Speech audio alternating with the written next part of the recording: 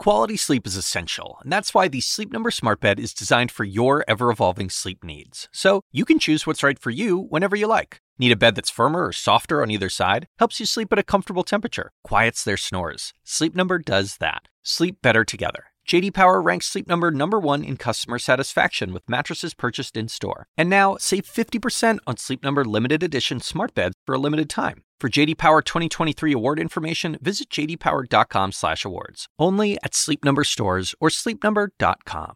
The next time would be the first time. Anderson, always a pleasure. I am Chris Cuomo. Welcome to Primetime. George Floyd is now lying beside the mother that he cried out for. His mom died more than 2 years ago. Family and friends today laid their pain bare. I'm gonna miss my brother a whole lot, and I just want to say to him, I love you, and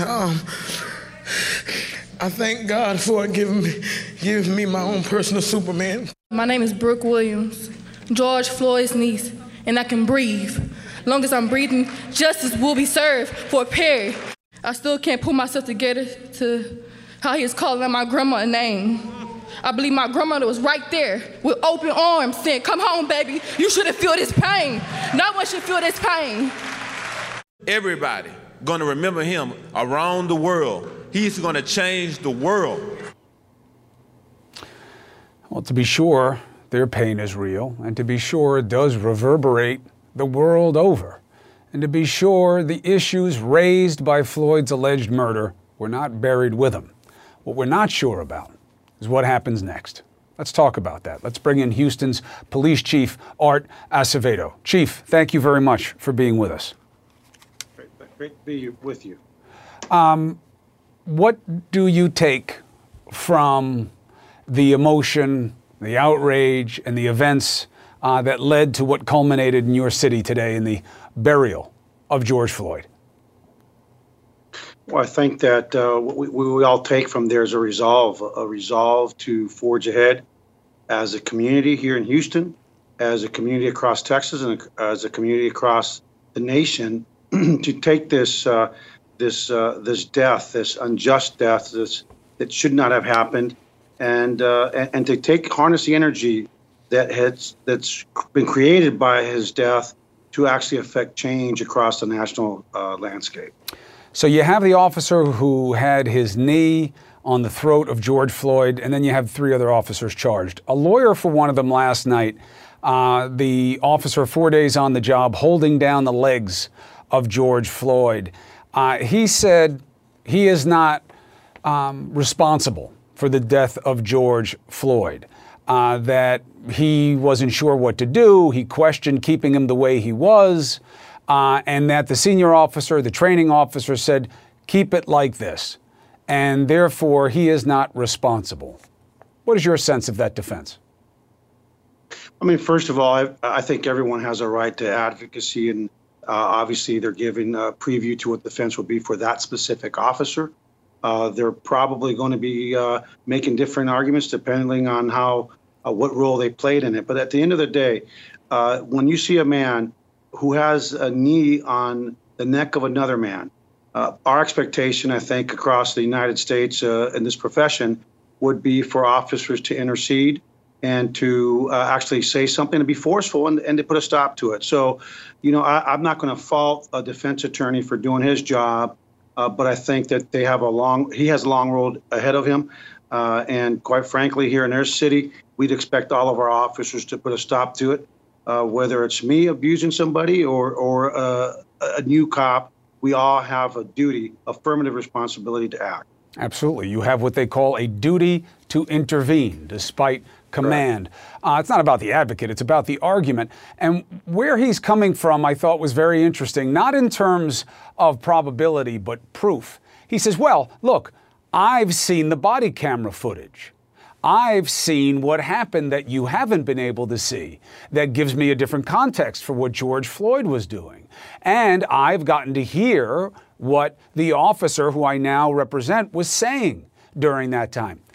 Now, Look, we all know about preservation of evidence for trial. We know there are laws down where you are in Texas, specifically Houston, and in Minnesota that preserve this body camera footage. Haven't we learned that these cases are about more than what happens in the courtroom, and that the transparency is everything, Chief, and that people need to see the body cam footage?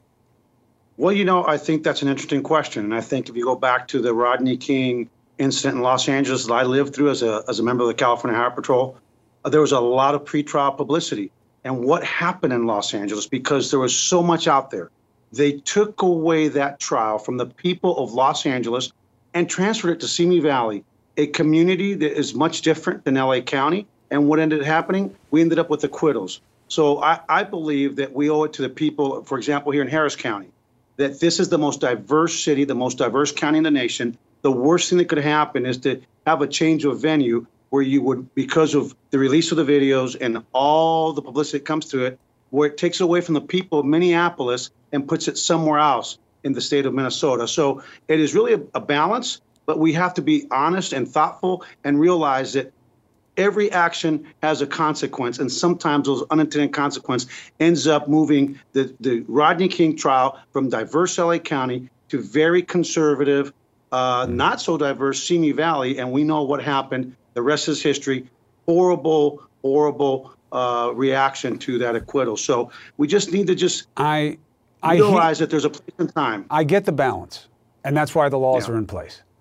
But this is not the exception. It's more the rule. This is not a Minneapolis situation.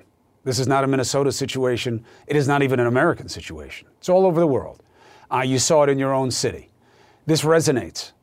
And transparency is everything for people. And yes, you do have to be worried about polluting the jury pool and moving it somewhere else. But you have to be worried about a lot of things when you have 30 of your top cities having protests and cities the world over. So the counter becomes, yeah, but it's not just a local problem.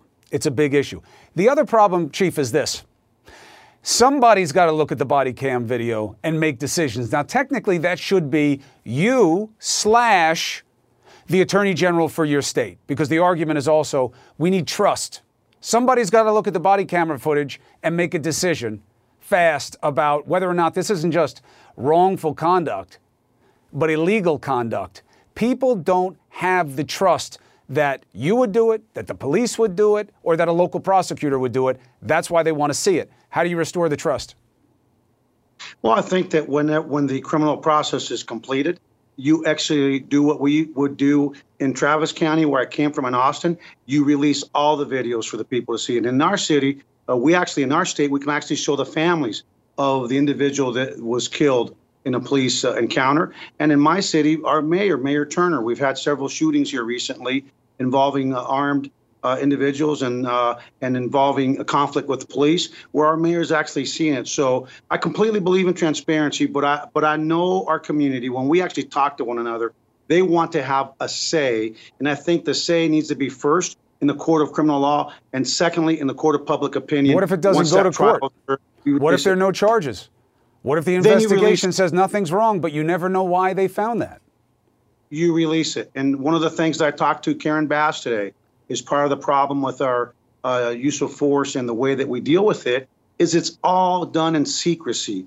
That in itself is a problem. We need to think about some creative ways to maybe have a more of an open forum in terms of the hearings that go on to determine whether or not criminal charges are filed. So there's a lot of opportunity to make things much more transparent, and I'm hopeful that as we move forward, that's exactly what's going to happen. Well, I'll tell you what's definitely part of it. Conversations like this, Chief, because there is no us and them. There's only we. No, I need absolutely. you. I've been in your city, as you know, many times doing my job. I need you to keep me safe. I need the police where I live to keep me safe. They are my friends. They are men and women who are better than me in terms of the job they want to do. Can't be you versus media versus citizens. No. We're either all in it together or we are nowhere. So, Chief, thank you for having the conversation. Thank you. Have a great night. God bless you, too.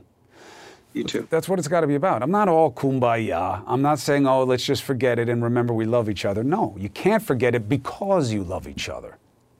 You have to stay stuck on how you get to a better place. And you have to expose the problem. That's not creating the problem. Incidents like this are now happening at the protests against police brutality. You've seen this. You gotta get out of the street. Why? Yeah. Now, what happened? She wound up getting grabbed, thrown to the ground because she didn't listen. The woman on the other end of that call, that cell phone camera video rather, is Dunya Zaire. She was shoved to the ground, ended up hospitalized. She's now here with you and me tonight. Where's the officer? And what comes next for both of them? Let's get after it.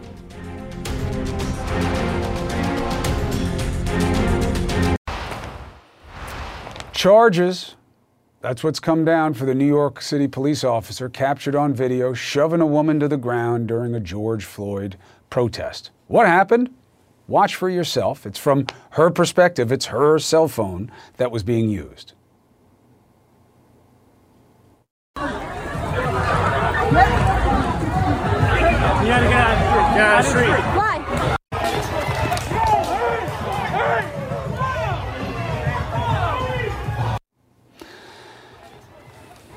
That's what happened. And even after you saw her pushed to the pavement, I think the most frightening part, at least as an observer, is what happens after. They just keep on walking. The officer is Vincent D'Andrea. He was arraigned by video today. He's looking at counts of misdemeanor assault, criminal mischief, harassment, and menacing. And he's the first NYPD officer to face charges as a result of the protests. Is that justice? What do you think? And more importantly, what does the woman that he shoved think? Let's bring in Dunya Zaire, joining me with her attorney, Tahani Abushi. Thank you very much for being with us. Thank you, Chris. First thing, Dunya, how are you feeling? How are you doing? I've been better, but I've been worse. Are you still injured because of what happened? You look like you took a nice shot to your head when you fell backwards. How are you? I didn't know a concussion felt this awful. I haven't really been able to hold down food. I've been really nauseous, and my head hurts and my back. But I'm alive, and I'm grateful. Your shirt says "Be You" on it. I get the double entendre. When you were at the protest, you were being what you thought was the best self you wanted to be in this moment. What was happening when you started taking the cell phone video? I wanted to capture what was going on around me. I could see that things were getting out of hand. I could see that protesters were getting hurt. And I knew that recording is important. It's always important to record what goes on when these situations occur. I didn't think that I would end up recording what happened to me in the process. The officer says, you need to get out of the street. You say, why? What's the criticism? You know what it is. You're supposed to listen to the police officer. He told you to get out of the street. You didn't get out of the street. That's what you get. I don't think that's accurate, Chris. I'm going to jump in here because go ahead. The focus here is not Dunya's actions, but the officer's disproportionate reaction. And if asking an officer why warrants getting assaulted by a man who's supposed to have more self-restraint than an average civilian, right, then I don't understand why we even have law enforcement. I asked him why he should have been able to properly answer without getting violent with me. Now that point is exactly why I asked the question. And I'm okay with you jumping in, counselor. That's your job. But that's the point, isn't it? They are in the business of what? They are trained to de-escalate. They are trained to deal with people in exactly like this. They are not trained to deal with it the way he did. And there's no question that it was wrong. It was wrong on a professional level, and now, arguably, on a criminal level. The charges are misdemeanor charges. He has not yet been terminated. What do you think of the idea that he has not been fired, or at least not yet, and may never be, and that these charges are misdemeanor, which is not good, but it's not a felony. It's not the worst kind of charge we can give. What do you think of that? So the most important thing here is that there's not a facade of justice. We are cautiously optimistic that there was a swift investigation and arrest of the officer. However, regardless of misdemeanor or felony, the most important thing is that this doesn't end up with a slap on the wrist. The NYPD has a problem with use of excessive and deadly force.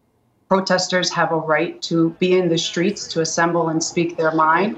And the focus here has to be on his disproportionate response. So justice remains to be seen. Charging is the first step here. There are many steps that are going to come after. And I think that the district attorney's office has to be transparent and accountable and collaborative throughout of this process. Counselor, and obviously, Dunya, you guys can weigh in interchangeably. It's fine with me. We're all having the same conversation. Dunya was assaulted for the very reason she was protesting, police brutality. There is a tragic irony in this, no question. If he were to go to jail, would you see that as justice for him to lose his job, lose his livelihood, and be in prison for a year or more? Would you see that as justice, Counselor? I don't know if jail is the right answer, but more importantly, that's not a question for me. Our justice system consistently shuts victims out of the process and either discredits them or takes them out of the decision-making process. It's very important. Dunya is the captain of this ship, and her perspective of what justice is and what she'd like to see happen here is front and center, because it can mean something different to different people.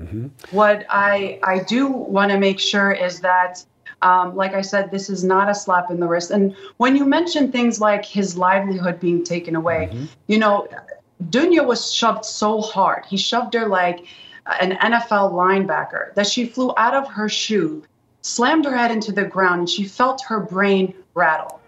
Had Dunya ended up like the man in Buffalo, who went into a coma, cracked his head open, and was bleeding on the floor, then what would be the conversation? And are we going to keep waiting until people's lives are in danger because of the use of excessive and deadly force to take this serious? Understood. I understand your point completely.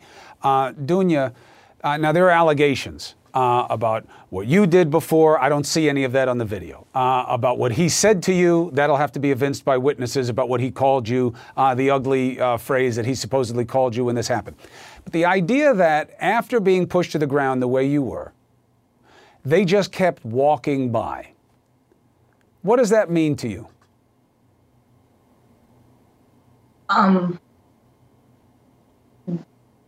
It's difficult to go after every officer in that video, but to be honest, not a single officer in that video did their job.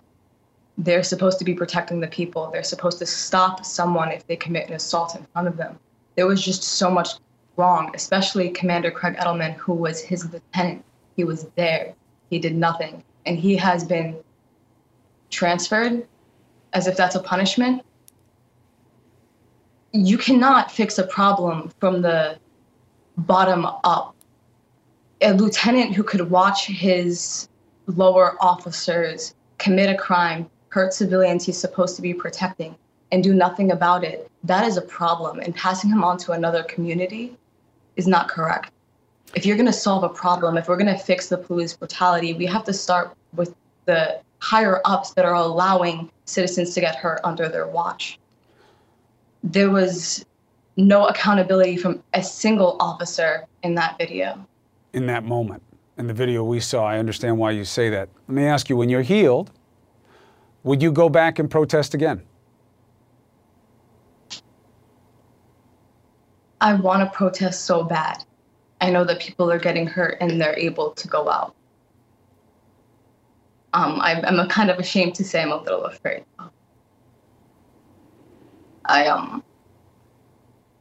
It gets me very angry that they successfully made me quiet, that they successfully made me afraid to protest. I should not be afraid to protest. I should be able to go and be there for the people who are putting themselves at risk. Those people are so brave, the people who are getting hurt and going back out there. I'm too afraid to leave my house. I'm too afraid to drive because I'm afraid I'm going to get pulled over and they're going to recognize me. I've been taking Ubers everywhere. So going to a protest, I want to so bad. but I don't know how I'm gonna get to that point. Well, if I may, Dunya, you're doing a great job right now of telling a pretty good group of people why you were there, how you feel about what happened, and what this is all about for you. And that is no small feat of courage after what you had to experience personally. I thank you, and Counselor, I thank you for your shaping of the perspective on these issues. I wish you well, absolutely, and I hope you always wind up doing what you think is right, because you think it's right, especially here, especially now. Be well. Thank you. All right. Look, none of these conversations are easy. You have to represent what will be heard in places where this is discussed, in places where this is litigated. Well, this is what she did, and that's why it was okay. All right, you got to have the conversation. Let her respond to it. We'll do the same thing if the police want to come on and offer up their position on something like this. You have to have the conversations. Not easy conversations. It's what this show's all about. But you have to have the conversation. We can't stay where we are. The only question is where we go from here. We cannot stay where we are. Now, tonight in Georgia, another window on the problem, the reality.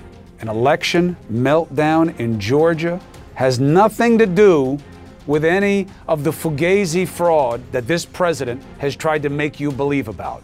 But it is exactly the concern of so many about disenfranchisement, keeping people from being able to exercise the right to vote. People in line for hours and hours.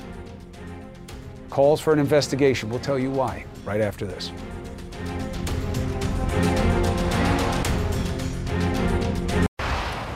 You know, there's no more powerful way to make a point than proof, okay? The president has consistently told you, mail-in balloting, oh, you can't do it. It's rife with fraud. It's not true.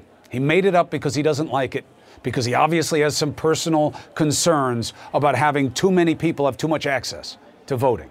Oh, well, you know, you got to be very careful because I actually won the popular vote. You know, it was all these illegals in California. They're, you know, fake voters. They weren't supposed to vote. It's not true. It's never been true. You look at the cases. There have been studies done. It's not true. And here's the tragedy of the travesty that the president has created on this issue. We have real voter suppression concerns. One is playing out now. Proof. Please put the picture back up. Nobody needs to look at my nose.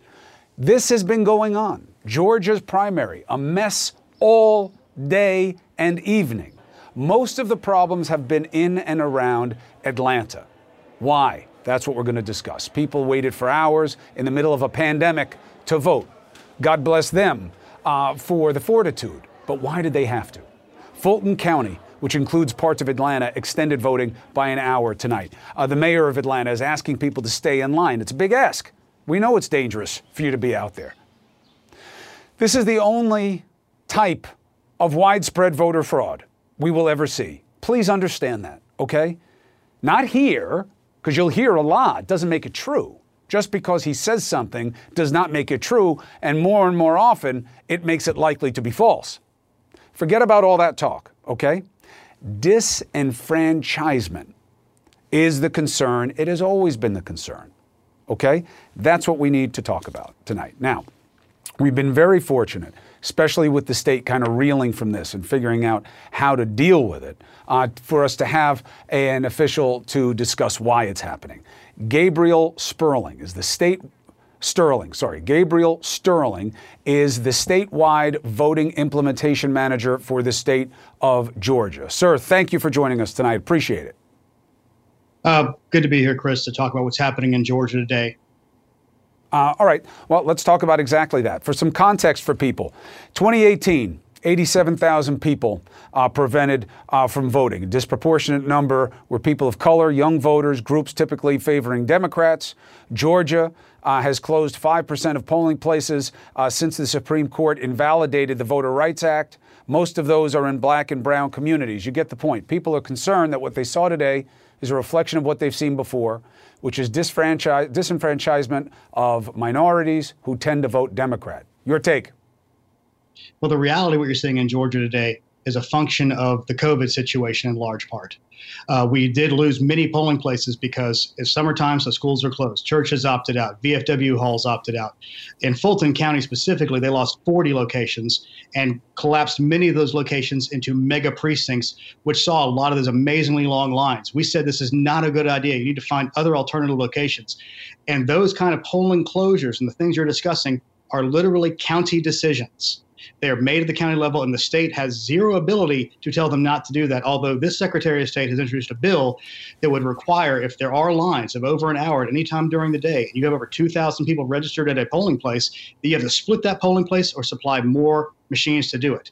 Now, what we saw today, too, was, as an example, in Fulton County, my home county, at a library, there were 15 machines that were sent there, but the rules of COVID spacing only allowed 4 voters at a time into those places. Those are the realities. Trying to get poll workers trained, because we lost the majority of our poll workers, the average age is 70. So we lost many of those poll workers. So the counties recruited new poll workers that they had to train during COVID. It's very difficult to do hands-on training with equipment when you can't get more than 10 people in a room. And we've been working with the county. But here's the thing, Gabe. I hear you. And I wanted to give you a chance to give a full-throated explanation of it. But plenty of people are holding elections during the pandemic. The Office of the Secretary of State in your state, as in most, is responsible for election planning and certification. So this is your problem, even if it's executed at the county level. And 2, lots of states have done it without what we're seeing now in your watch in your major city. Well, to be fair, we had to roll out a new voting machine. New system we had just started. We had 2 weeks of early voting, a presidential preference primary voting. And when we merged those two together, we launched the largest mail-in program ever in the history of the state of Georgia. Over 1 million voters are taking advantage of it, which has blown away the record turnouts we've seen. As of today, before we voted today, we already had record turnout for a general primary. Never happened before, over 1,300,000 people. We have 3 weeks of early voting, including a mandatory Saturday, of 325,000 people took advantage of. That was a record. We anticipate a record turnout today, which is part of the reason we saw long lines. And the main things we saw had nothing to do with equipment, but had to do with poll worker training, because they couldn't do as much of it, and logistical issues at the counties. We don't load the trucks. So items were delivered late, especially in one county that has a history of problems, which is Fulton County itself. We already had opened up an investigation because they mishandled absentee ballot applications. We are now expanding that investigation of Fulton and DeKalb counties because of the way they deployed items today. In almost every case, when our technicians showed up, it was a 2 or 3 minute fix because the poll workers had not learned what exactly to do with this new equipment. But isn't that still on you? I mean, these are your people. This is your planning. And, it's an interesting argument you make that you have huge turnout, Gabe. Hold on. We do not deploy poll workers to those locations. We're going to work hand in hand with all of our counties. We're going to learn from these things. And the main thing we've learned, and we all agree, is going to be training. We're going to be better in August when we have our runoff. But you had this same problem in 2018. Chris, you're just incorrect. We've never had these machines before. They're brand new. No. The machines are new. The problem is not. In 2018, 87,000 people were prevented from voting. A disproportionate number were people of color and young voters. I agree with you that you knew that you had anticipation of a huge turnout. You had to prepare for it. Doesn't seem you did. And it seems convenient that if you're going to be able to not handle the demand, it's nice that you do it in places that tend to vote Democrat. In those counties where people tend to vote Democrats are run by Democrats, and they are the ones who set the elections boards. They are the ones who hire the staff. We have been saying for years there's problems in Fulton. Fulton County has paid hundreds of thousands of fines for violating election rules. It's repeatedly, over and over again. You can go back and look, and I'm sorry to say it that way, but we have 159 counties. 150 of them had almost no problems whatsoever, and they all received the same level of training from the Secretary of State. We train the trainers. The counties are in charge of training the poll workers. We're all going to learn from this. You're right. This morning started out terribly, especially in Fulton County, some locations in DeKalb, Fulton, and Cobb and Gwinnett. But for the most part, once we got the issues fixed where the poll workers just didn't know how to handle this equipment, the line started moving. At the same time, when you have 400 people lined up at a polling location, you only allow 6 at a time in, and you can only scan a ballot. This is the first time we've used paper in the state in 20 years. We used to have the electronic machines. Right, So I get it. But a lot of states have made the transition. All I'm saying, Gabe, is look, I'm not looking to ascribe animus. I'm just saying it looks bad. And it looks bad over time. So I'm raising the issues, and I'm giving you a chance to respond, because there are a lot of people tonight who may not get to exercise arguably the most important right we have. So I appreciate you answering the questions. Ballots to 6.9 million registered voters. First time ever. We've done everything we can, and we're going to have record turnout. And you're right. It does look bad when we started off this morning, but we started addressing the issues as soon as we saw them. And by a little after lunch, nearly every problem was off our board. And we're trying to make sure that everybody can vote. And we encourage everybody to vote, because it's literally the most important thing you can do in our democracy. Gabriel Sterling, thank you very much for joining me tonight. Not an easy conversation for you to have. Thank you for having it. Thank you. Good luck tonight. All right. All right. The pandemic that's taken over the planet, by the way, which is one of the complicating factors for preparing for voting and going out to vote. But we're starting to see things that we were suspicious of, okay? When did this virus first come? We've talked about that a lot on this show. We always believed it was sooner than they've told us. New satellite imagery shows a little bit different story than the one we've been told. Don't believe me. Chief Doctor's here. Sanjay Gupta. Next.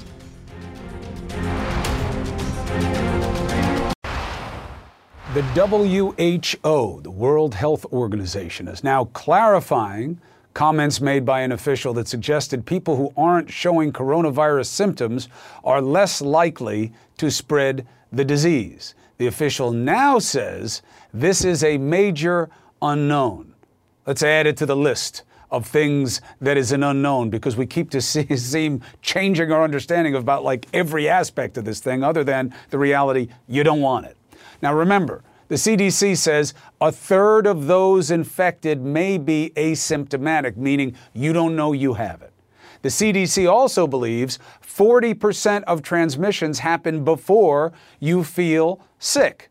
So anyone can think they're asymptomatic, but it's possible symptoms just haven't shown up yet.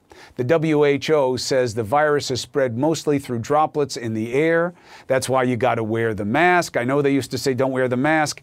It changed. Their understanding changed. The facts change. Your position can change. It doesn't mean it's like not to be believed. Fight's far from over. WHO says more than 136,000 cases were reported Sunday. That's the most in a single day so far. Then why do you feel that it's getting better? The key word in that sentence is feel. Now, some of the big population centers, like the one I'm sitting in right now, things are getting better. The rates are going down. There is good news. But we do have more intel on that front, okay?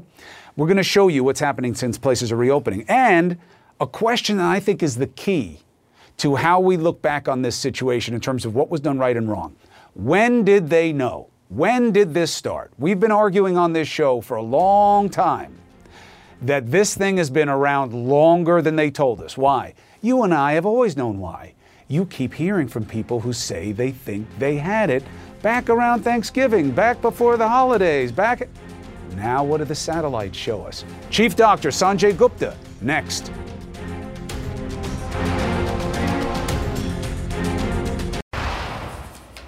Sanjay, my man, good to see you. Thanks for having me. How worried are you about the protests spreading the virus? My brother used the term super spreader, somebody going from protest to protest who has the virus, whether they know it or not. How big a concern? How long till we know? I think there's a real concern here. I mean, the super spreaders, there's a few people who probably are responsible for the vast majority of spread. That's what we sort of find out in these big outbreaks.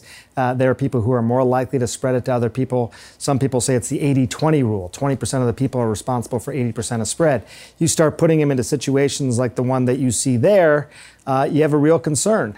They not only are in close quarters, obviously, with other people, they may move around. Those people may then go to their own homes, their own communities, and that's how you start to see significant clusters. I mean, Chris, we've been talking about this for months. Nothing about the virus has changed. So, people in that close proximity is a concern. Outside, that's better.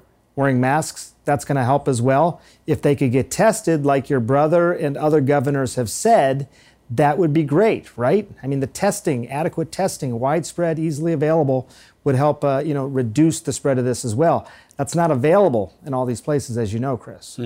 And we're starting to get data now about what reopening, having people more around one another, what that will mean in terms of cases. 2 weeks out from Memorial Day, we saw all the images of places, people going out without masks. I'm sure we all have our own anecdotal experiences about what people are doing and not doing. What can we show now at this point?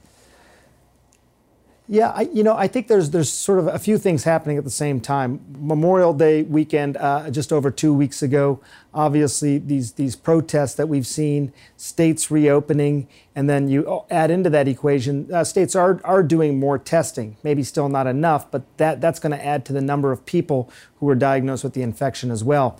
I think, Chris, what I've been following, you want to follow the hospitalizations also. If you see sort of the upward trend of both cases and of hospitalizations, that gives you a sense that you're really seeing growing numbers of infections and more people getting sick. If you're just seeing increased cases, but the same level of hospitalizations, that's probably more reflective of testing. I think it's a little early to tell. As you know, if you take Memorial Day weekend as a point in time, 2 to 3 weeks after that. So I really, over this next week, have been watching, and you do see several states that have not only gone up, but have gone up by 50% over the last several days. Many of those states are states that reopened the beginning of May. You add Memorial Weekend on top of that, and that sort of leads to this problem. And they'll push back with we're testing more. But the two aren't mutually exclusive. You can be testing more and have a jump in cases because you're having more contagion. That's right. And, that's why I think you also got to look at the hospitalizations as well, because, people who are getting sick from this in higher numbers, that would be more suggestive that, in fact, it's a more widespread contagion. Obviously, people who die, that's another point in time. Now, quickly, I've been tracking this because I believe when the books are written by people like you, we will look back and say, boy, we had more time to prepare. We had to take this seriously. Anecdotally, you and I and everybody watching this right now have been hearing from people saying that, I think I had it. And some of them are getting tested and seeing that they still have antibodies from months ago. Now, a new Harvard study says coronavirus may have started to spread in China as early as last August. Okay? Based on satellite images showing increased traffic in Wuhan hospital parking lots and increased internet searches for symptoms related to virus. What's your take? This is fascinating, Chris. I mean, this is a really fascinating study. So you're looking at these satellite images of parking lots, you're comparing it to years past and saying, wow, it's a lot more crowded, in October of 19 versus 18, or however they're looking at it. It's interesting. I mean, it's an interesting way to collect this sort of data, and I think it probably does mean something. I mean, I guess in your legal world, they say this is circumstantial evidence, so maybe not the best quality evidence, but I think it's highly suggestive. You add into that something else, which I think you saw in that study, Chris. Search terms for the word cough and I believe diarrhea went up as well. Symptoms that we now know are associated with this. So people were getting sick. They're going online saying, hey, what is this? What do these symptoms mean? They're going to the hospitals more often. It is quite likely. The only thing that throws a wrench into it a little bit, Chris, and I think we have the graph looking at the country here in the United States, really you see the peak of coronavirus cases, infections sort of in mid-April here. And it's sort of bounced around a bit since then. If it was really here a lot earlier, would we have seen a peak earlier? Now, I get it. We weren't necessarily looking because we didn't think it was here that much earlier. But still, if you look at the overall growth there, you see it really start in middle of March. Now, maybe there were cases earlier, but were there a lot of cases earlier? When did you really start to get this exponential growth like you're seeing on that graph? It took a while to get to that point. I think you're right, though. And I got to give you credit because you said this all along. You said, maybe in the fall even of last year, there may have been cases of coronavirus in this country. And now when you look at the data, it's probably correct. If there were people in August being infected in China, a big city, and people flying out, I'm sure they were going all over the world. Right, and it's not an I told you so. I'm right about things all the time. I don't get credit. I'm wrong twice as often. And that's okay. It all balances out. What I'm saying is preparedness and what we look for. and how we are aware, what our early right. warning system is. That's why it matters. And, don't sleep on circumstantial evidence. The overwhelming amount of cases are made on circumstantial evidence. What is direct evidence is you always being a plus. Thank you very much. And why is it a direct evidence? Everybody knows it who sees you do your job. Thank you, brother. Be well. I appreciate that, Chris. Thank you. Sanjay Gupta.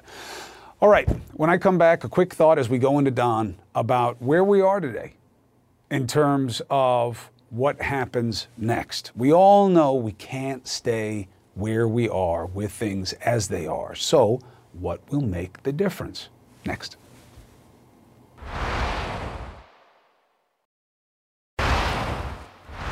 Here's what I know. The key is the we. Us versus them got us here. Minorities are victims of a problem that the majority controls. Our leaders are not getting us to a better place, not by themselves. Our president is determined to keep us as divided as he can. The key is the we. If colors come together in a consensus of conscience, that's the righteous cause, and there will be change. Why? Because politicians act out of fear of consequence more than out of good conscience. And if they see that we're coming together, they'll move. Look at how quiet the GOPers are right now. Why? Because the consequence they fear is Trump. Make them fear you more than Trump, and they will change. Make it happen. Time for D. Lemon, CNN Tonight, right now. How you feeling today? Or tonight? I feel worried.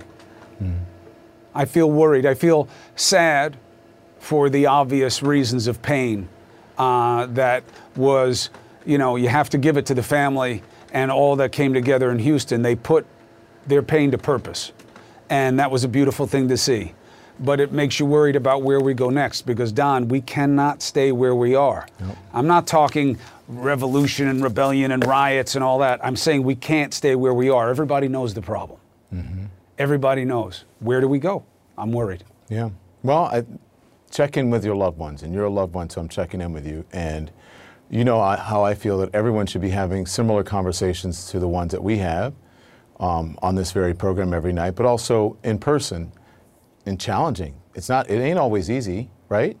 You always say we come from completely different backgrounds, and yet here we are, dear friends, and that can happen.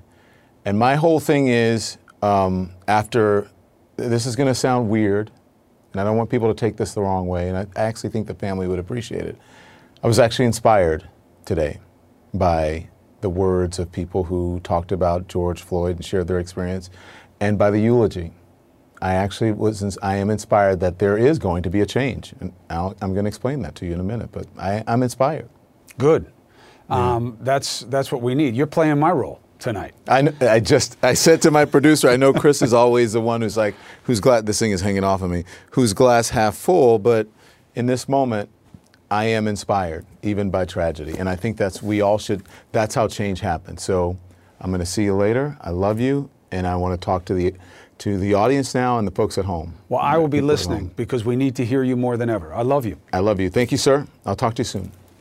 So, quality sleep is essential, and that's why the Sleep Number Smart Bed is designed for your ever-evolving sleep needs. So you can choose what's right for you whenever you like. Need a bed that's firmer or softer on either side? Helps you sleep at a comfortable temperature. Quiets their snores. Sleep Number does that. Sleep better together. J.D. Power ranks Sleep Number #1 in customer satisfaction with mattresses purchased in-store. And now, save 50% on Sleep Number limited edition smart beds for a limited time. For J.D. Power 2023 award information, visit jdpower.com/awards. Only at Sleep Number stores or sleepnumber.com.